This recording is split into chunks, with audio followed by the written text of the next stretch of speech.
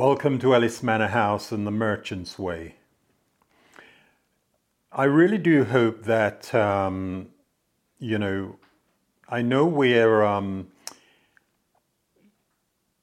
I think we're different from what other people are doing, but I hope it's appreciated and you are becoming more aware of what it is we're trying to achieve. So let us know. Do please communicate your thoughts to us. So look, as individuals today, we probably have more power, the individual, than any time I can think of immediately. And that's because of all of the electronic age we've talked about before. What we're doing here now, sitting here, being able to get a message over to you, so many people, we could get this over to the whole world if they have the devices and they want to tune in and they find us. We've never been able to do this before. So, as we're becoming more and more let down by big governments and small governments, we needn't sit there like lemmings. You can be more proactive. And it doesn't matter from which platform it comes. As I said, this is a platform and it's because absolutely everything connects into this. Now, we work with a lot of other we think they're interesting because they're pertinent to us. We work with places in Perugia. And I did mention this in our introduction, Fontano Maggiore, which is said to be the most important medieval fountain in the world. And why? We share the same Aesop's fable in the bottom basin on the rung. So if you're there next time, do look out for that. They share, we share together. We work also with Gemmellestrup in Denmark. At Gemmellestrup, again, a wonderful building with all the step gables.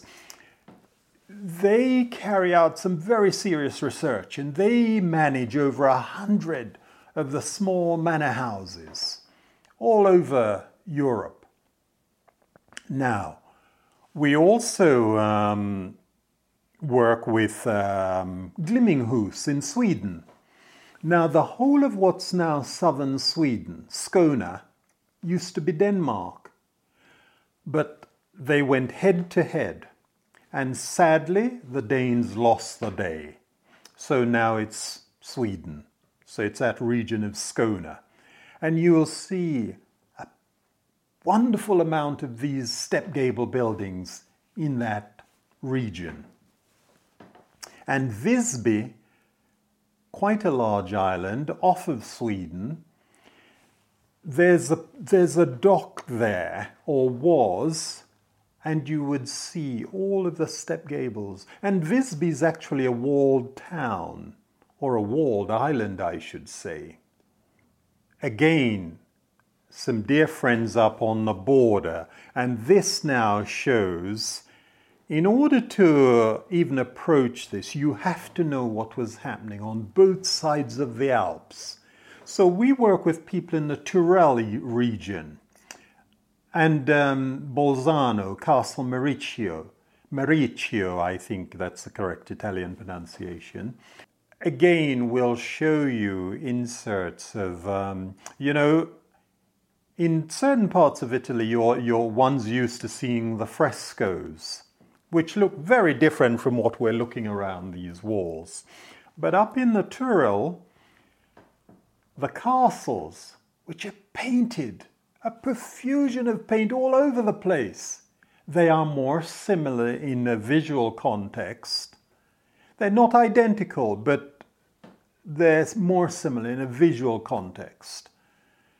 And that's because they're virtually on the border of Italy and Austria. So jokingly I say they're men in lederhosen speaking Italian. Now, these are some of the houses we work with, and of course Petrac, how could I forget? And these are fabulous small places, but they give you so much. If you understand the architectural language, you can literally stand there and you can read these buildings. Because it's not just about the language of that country, it's the language of Northern Europe. And so you start to get this feeling of how the travels took place.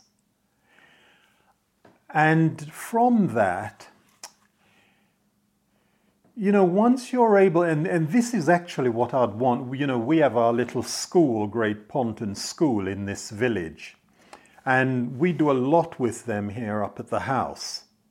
And one of what I would like to achieve one day is to take them on a trip down to some of these places we've mentioned, and not to give them too much information, but to see their little eyes light up. Can you imagine them standing in Sweden or in Denmark or in Perugia, and suddenly they're seeing symbols from this building in their village, and just looking at them, observing them, to see the curiosity of how it plays out, them recognizing it. And then from there, when they recognize it, to see how they deal with it. Because, we've had some of the kids up and they've sat in this painted chamber and they've been drawing what they see. And it is absolutely amazing. I get quite excited, too excited, because when you see 7- and 8-year-olds, already you can see something in these. We had one little girl. She drew what she drew. She focused in on an image and she drew it. And I promise you, if you'd taken that image away from that child and showed it around, you would have thought that was being drawn by a talented 16-year-old. And it's when you can see that, and teachers, I think, have a wonderful job because they're able to see this on a daily basis and nurture it.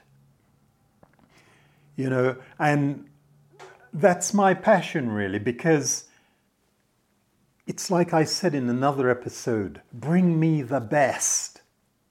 Not that you're ignoring the rest, but when you recognize talent in someone, because that talent could become very disruptive if no one can see what that child has, and it's not used and it's not nurtured, they can become extremely disruptive.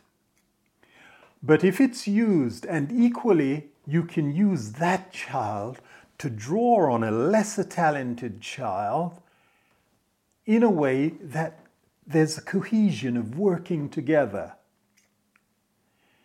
Now, that's why it's so important that what we're trying to do at Ellis Manor House, we make it work. We want to make a difference. We want to show how a building like this is the catalyst. It doesn't matter about the size, how much money you've put into it. It is how you communicate this.